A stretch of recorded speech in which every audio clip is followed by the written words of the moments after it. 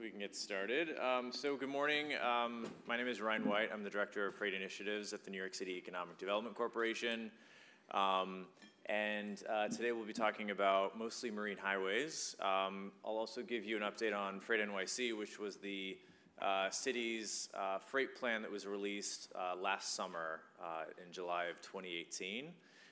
Just quickly on sort of run of show, I'm going to walk through these slides for about 5 to 10 minutes, and then I'm going to pass it off to my colleagues to my left to talk about what they do. I just want to mention Del Babish is with the Red Hook Container Terminal LLC as the General Manager and Executive Vice President. And Tiffany Torrey is the President of Torrey Enterprise LLC. And so when I'm finished, I'm going to pass it off to them. They'll talk for a few minutes, and then we'll open it up to questions. Does that sound good? Great. So, actually, do I have a slide thing? I don't know. Do you have a, thank you.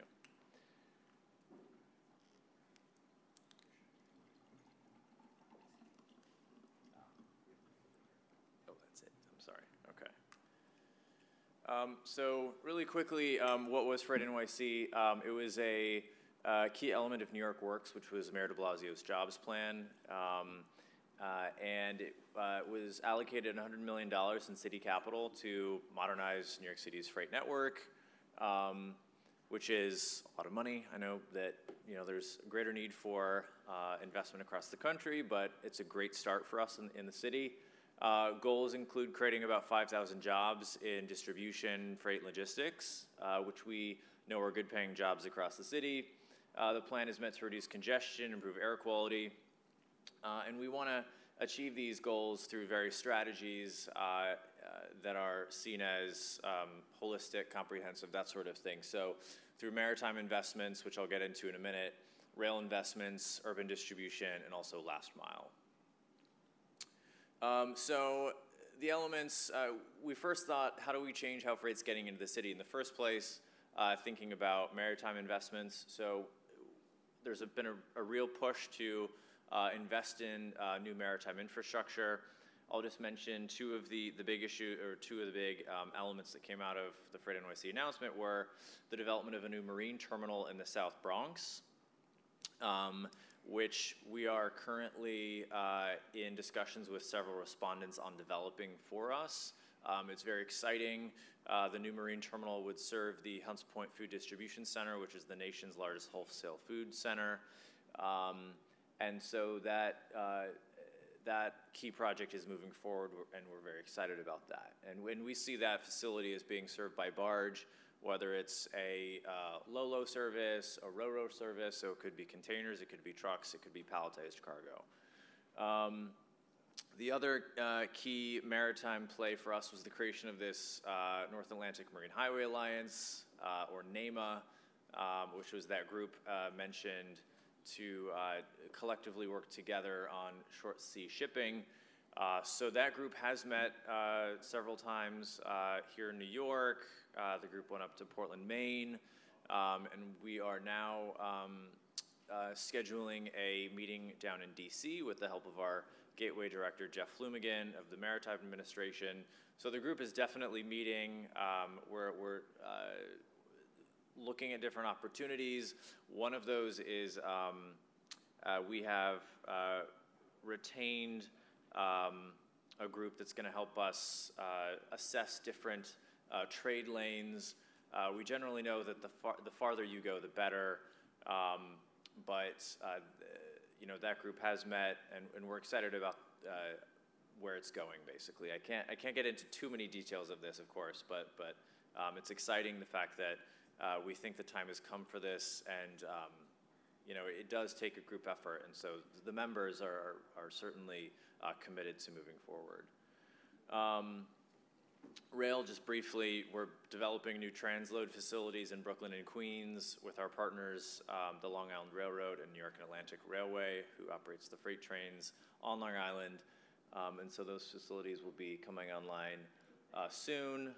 With urban distribution, thinking about modernizing a lot of the building stock in New York City Given where e-commerce is moving, we recognize that the building stock is not keeping up with what a modernizing supply chain needs, and so we're making investments there. And then finally, thinking about clean trucks. As trucks are leaving these facilities, are they clean? Do they have places to charge if need be? As well as for long-haul truckers as they're coming into the city, identifying places where they can refuel is really important. So we're thinking about all of these things, and I won't get into all of it, but just wanted to mention that. So this is actually Hunts Point. Apologies for the image. It's not that great, and it's a little old actually, but it basically shows the Hunts Point Peninsula itself, along with some of the markets. There's a produce market, a meat market, and a fish market. There's also many large businesses that have distribution centers there. So we see an opportunity to serve these locations from this area. The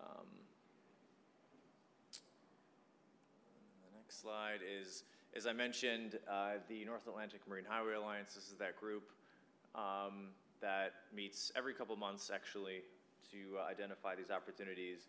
It includes members from Maine down to Virginia, including port authorities, equipment providers, service operators, and terminal operators.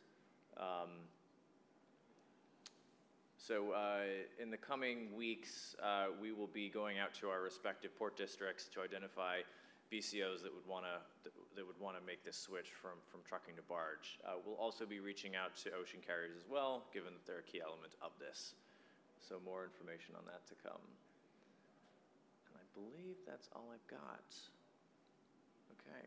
So I'm going to turn it over to Del, who's going to speak for a few minutes about the Red Hook Container Terminal, which is a key part of this as we move forward. Thank you, Mark. Thank you. My name is Del Bobish. I'm going to give you guys a quick overview of what Red Hook Terminal is. Red Hook Terminal we are the smallest terminal of the big 6 terminals that are in the Port Authority of New York and New Jersey. We like to consider ourselves like a little niche terminal. We target cargo that is due east of the Hudson. Right now we have 2 weekly services from Seaboard Marine, from South America and the different islands. And the unique thing about our terminal is these services will come into to our facility. We'll unload the vessels. We have a lot of reefer cargo, a lot of produce, a lot of fruits and vegetables. It'll come off the ship. On site, we have a customs warehouse. The containers will be inspected, AQI, agriculture quarantine inspection. Everything will be released, and out the gate it'll go to the local markets, like that are targeted for Brooklyn, Long Island, Queens. Any of the cargo that is destined for the New Jersey side, we will barge across the harbor. So the short sea shipping concept is kind of new for everybody, but Red Hook Terminal has been doing it probably for about 25 years right now already. So any of the cargo that originates in New Jersey that is due for Brooklyn, we'll barge it over. Any of the cargo that'll discharge in the Brooklyn area, we'll discharge it in Brooklyn, get everything inspected, and then we'll barge it over to New Jersey. So we help reduce all the truck traffic over the bridges that come into our area. We also have a bi-weekly service where we export cars, a lot of used cars, different things of that nature, to Haiti. And then we also do a bi-weekly service with CMA for a lot of the liquor that comes into the New York area. So the vessel will come in, she'll discharge 200 containers of Heineken, for example, and that Heineken, that cargo will go directly into the local warehouses. So that's pretty much the overview of what we do. Like I said, it's probably about 4 to 5 barges a week that we go back and forth to New Jersey, and we're looking to open that up and get more cargo that comes in from the bigger players, the APMs, the PNCTs, the Mars of the world. Instead of having that cargo trucked across, we'd rather barge it across and have it picked up in Red Hook. Any questions? Thank you. Oh, guys? What is the capacity of the barges in terms of containers or Excellent question. So depending on the weight of the containers, right? So a typical barge will load about 180 containers, 40-foot containers. Depending on the split, 20, 40, or the weight. Sometimes we get a lot of copper loads from South America or a lot of the heavy reefer loads, and it may drop down a little bit. But if I'm repositioning empties, I can get up to 240 containers. But typically, the average would be about 180 containers. So it's one tugboat that'll bring it across, so we save all the emissions and the environmental by loading those barges that way.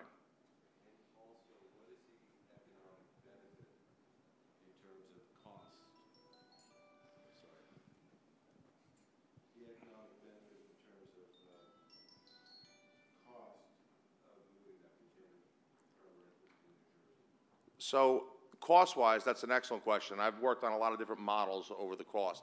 Cost is probably very close to the same for the actual trucker, or for the broker, or the importer, or the shipper. The problem that we find, I'll be honest, is the speed of it, right? It's always a lot quicker to send a truck in to pick that box up from one spot to the next and get it where it has to go. But environmentally and overall cost, if you do it in volume, the cost would be cheaper. So if you're a Heineken of the world and you want to barge 150 containers over, obviously it's a lot cheaper for a Heineken, or if you're doing that much of a volume, than somebody that has one or two containers.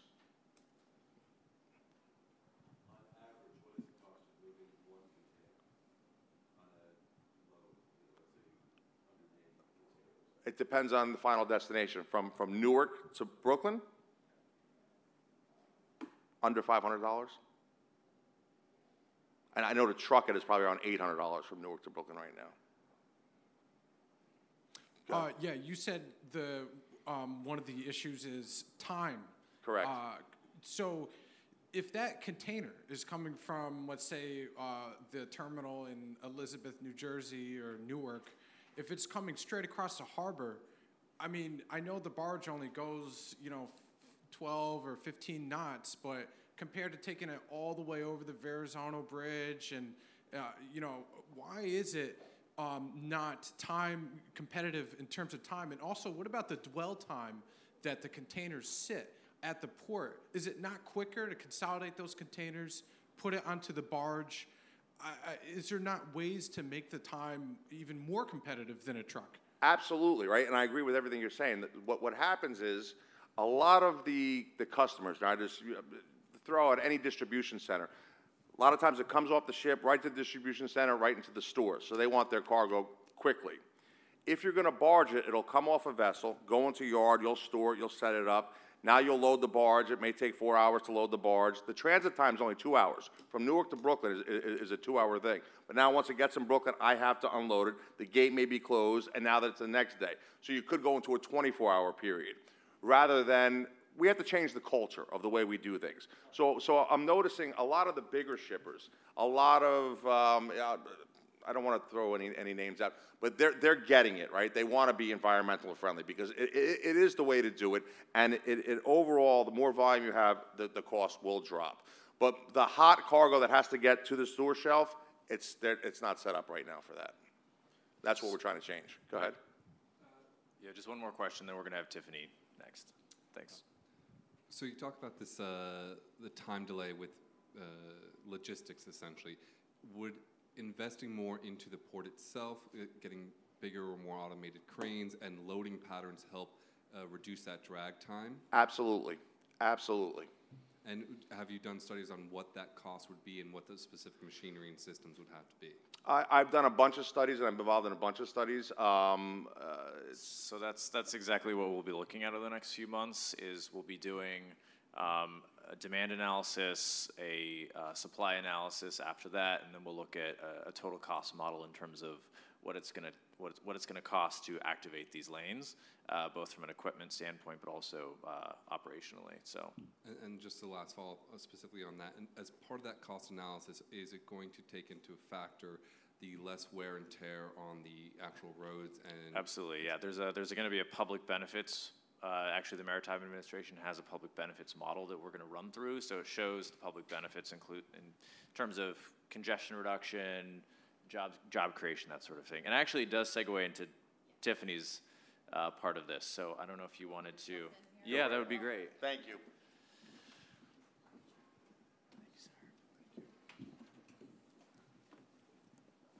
All right, so you guys are jumping into my presentation here. You keep talking. I'm not going to have anything to talk about.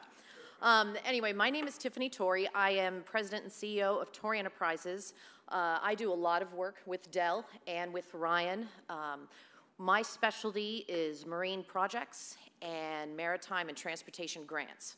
So what I do is I help a lot of maritime stakeholders and transportation companies put together grants to get funding from the federal government or the state government to help implement these projects that we're talking about, just such as the Marine Highway. I'm actually very involved in Marine Highway. I do sit on the NAMHA committee, and I just want to give you a little bit more detail about the Marine Highway program. It is a program, well, first of all, has anyone ever actually, not talking about barging and short sea shipping, heard of the Marine Highway program itself? Okay, so most of you have. So it is a, thank you. It is a program that is sponsored and funded by the Maritime Administration, and it promotes short sea shipping.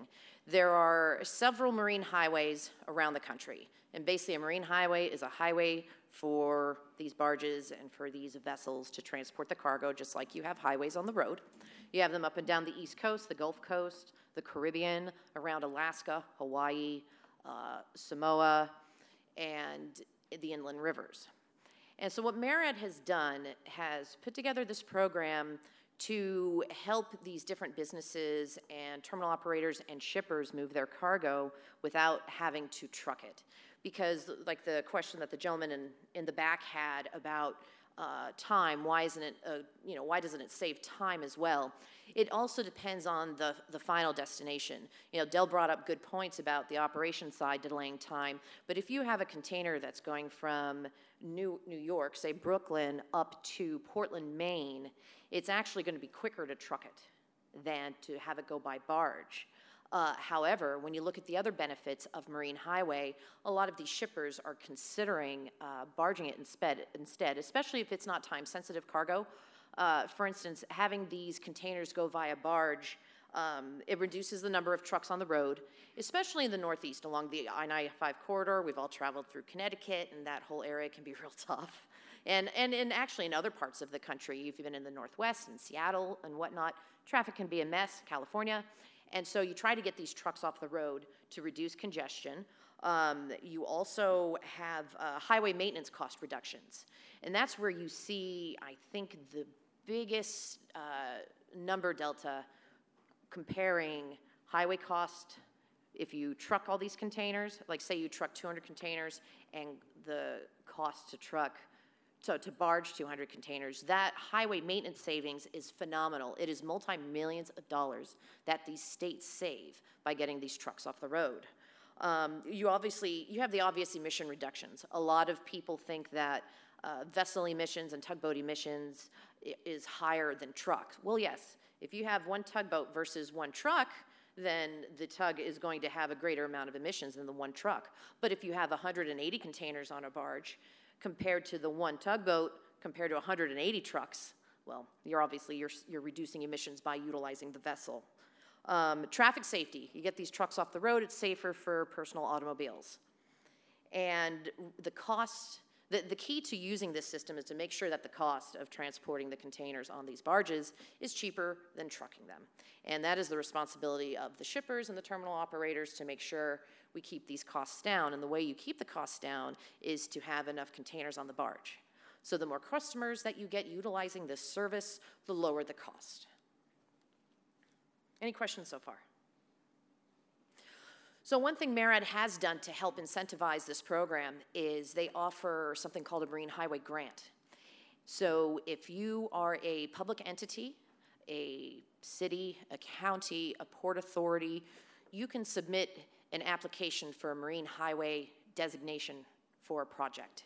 And that is something that Red Hook has done a handful of times with different entities. They actually have at least 3. marine highway designations. One is the Cross Harbor Barge Service that you already spoke about that runs between Brooklyn and Newark, and they're looking to add a third destination, hopefully in the near future. That's also over in Newark. They're also involved in the New York, New Jersey to the Port of Davisville container on barge service, and Davisville is up in Rhode Island, and it's sponsored by the Quonset Development Corporation, Seacor, and Red Hook. And then the third one they're involved in is the most recent one that has been designated in the last couple months is New York, New Jersey to Bridgeport, Connecticut. And again, that's a container on barge service. It's actually we're looking to have it as a roll-on, roll-off service where trucks can drive right up on the barge. The containers are secured directly on the chassis. The vessel goes to, or the barge goes to Bridgeport or back to Brooklyn, whichever direction. And the driver jumps on and drives it right off and takes it to its final destination. Very time efficient. That is sponsored by the Connecticut Port Authority, Red Hook, and McAllister Towing. Now, the benefits of having of one type of service over another, the barge service in Davisville would be one of the services that Dell spoke about, having a lot of containers on a barge, load on, load off, where these barges that we're talking about using are quite a bit bigger than the ones you guys utilize. They're talking about having 3, maybe even 400 containers on a barge. So obviously that is a very cost-efficient method of transportation along with emission reduction, whereas the Ro-Ro service can only fit about 35 to 40 containers, but that's going over a much shorter distance, so you can have multiple runs during the week. So it becomes almost just as efficient. Any other questions so far? Yes, sir. With the service to Bridgeport, Yes. are you looking at possible triangulation to Long Island? Possibly. It is possible. One thing about these designations, there is some flexibility with them.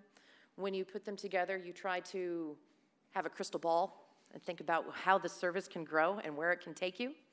And so you try to take that into account when you put together your projects. Another thing that I didn't get to talk about is MARAD. Once you get a project designation, MARAD then will allow you to apply for grant funding for infrastructure projects and for capital equipment, cranes, trucks, rower ramps, whatever you may need to help get your service either up and running, expand it, or improve it.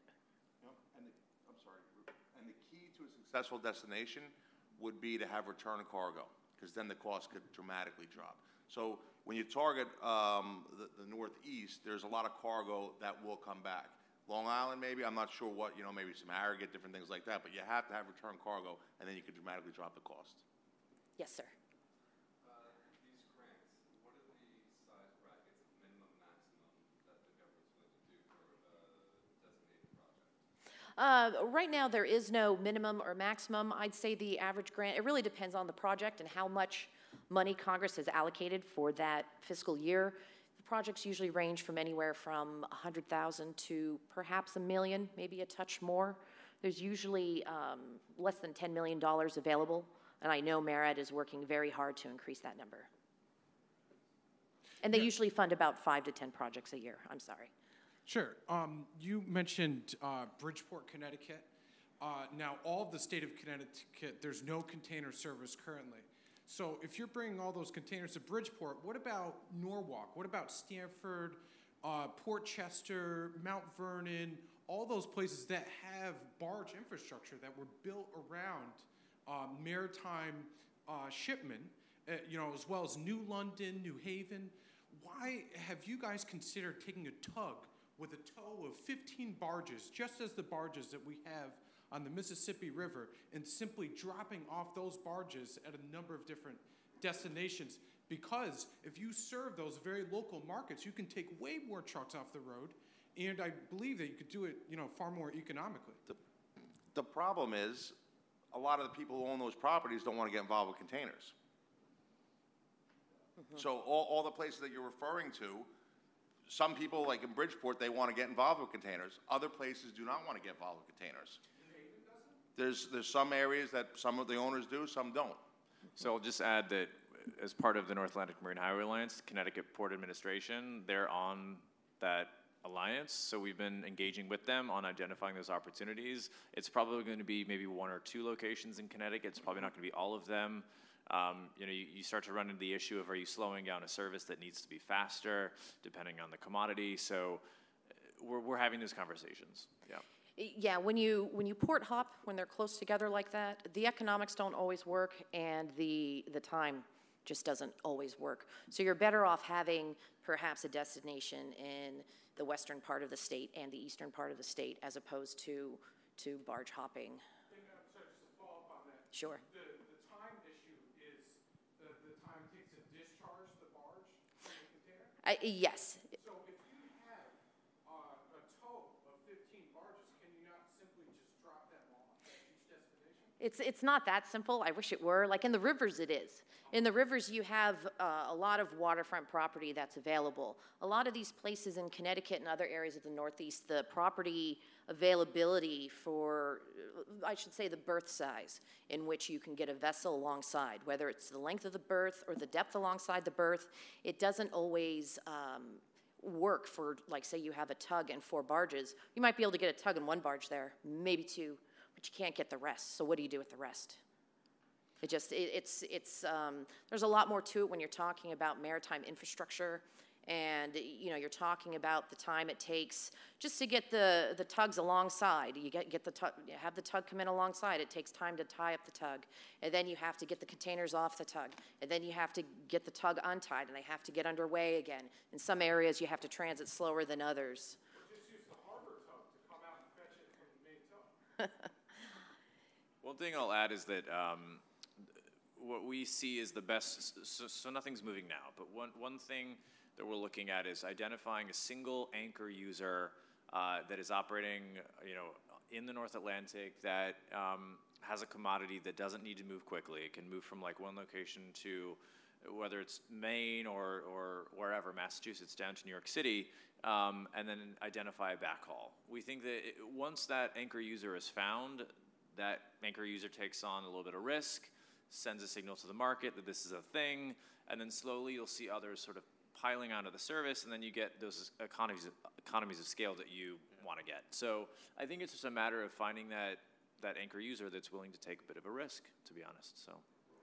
Yeah, that's correct, because the more users you have, the more cost-effective it's going to be, and the more users you have, it's just going to drive down the cost per container, and so the customers are ultimately going to experience the savings. So I think we are out of time, but I think we may still have some time for questions, though. I know we're past 10:15, but there's a clock that's not at 0 yet, so I guess that means we can keep taking questions. Yes? I don't know. Yes? This isn't really a question, but I've attended a number of these seminars, and the projection of the amount of container traffic on the roads in I-95 in a few more years will be so great that the time frame, I mean, you're talking about today's time frame of getting a truck, but in 2022, you may not get that truck to Bridgeport. Right. So, in anything reasonable. So, as we get more congested highways, your time frame gets more economical in theory. Right, and aside from the highway congestion that we're forecasting, if the gas tax does go up, it starts to make trucking less competitive, and you'll start to see perhaps more of an incentive to switch to barging. So there's 1,000 TEU ships, you're going to have more containers no matter what we do. Absolutely. right, yeah. And the shortage of truck drivers to top it all off. Any other questions? So, just a follow-up. Yeah. The Connecticut Port Authority has been aggressively developing all the ports, whether it be New Haven and Bridgeport, et cetera, even Stamford can accommodate a number of barges in that little waterway there. Do they have obviously they have a master plan to create more infrastructure, and you answered why Bridgeport perhaps is more amenable because they're willing. But are there others who are becoming willing? Yeah, I mean, I think that now that this sort of entity has been created, it's signaling that the Port of New York and New Jersey, between EDC and the Port Authority, We're taking this seriously, and it's something that we know is only going to be needed more in the future. And so I think as this group has been created, it's drawn others into this. So it's pretty exciting, actually. And New Haven and New London are aggressively pursuing this as well. Yes. Okay. Yeah, sorry, just one more question. Has New York City also considered tolling 95, which goes through the Bronx? I mean, that highway is incredibly congested, produces an amazing amount of pollution. I live in the Bronx, and it is a massive pit of carbon monoxide and pollution. Why aren't we tolling that highway, charge people for the negative externality that they're creating, which will help make a service like this more viable? So I can't speak for DOT on that, but it's been a intervention that's been proposed elsewhere, and I think it's happening up in Rhode Island, for example. I think with the new fair tolling plan that's going up, I think that they're going to be looking at something like that. So I can't speak too much of it myself. So apologies about that. But I think we've got to cut the time. But thank you all for attending. Thanks to Dell and thanks to Tiffany.